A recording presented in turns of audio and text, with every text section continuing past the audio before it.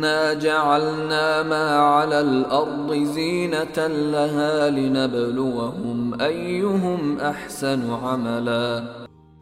Allah says in Surah Al-Kahf verse 7, we made what is upon the earth an ornament for it, to test mankind as to which of them is best in conduct.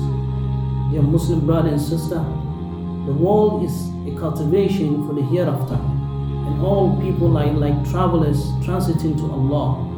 The provision for this journey is the worship of Allah alone without partners, and establishing the prayer and doing all acts of righteousness.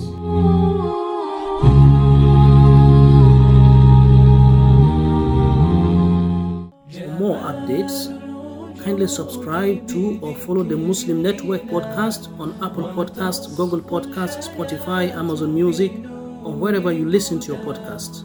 جمال الوجود بذكر الإله وتصفو الحياة بنور هدى وتطلب نفس له طاعة ويبلغ سعد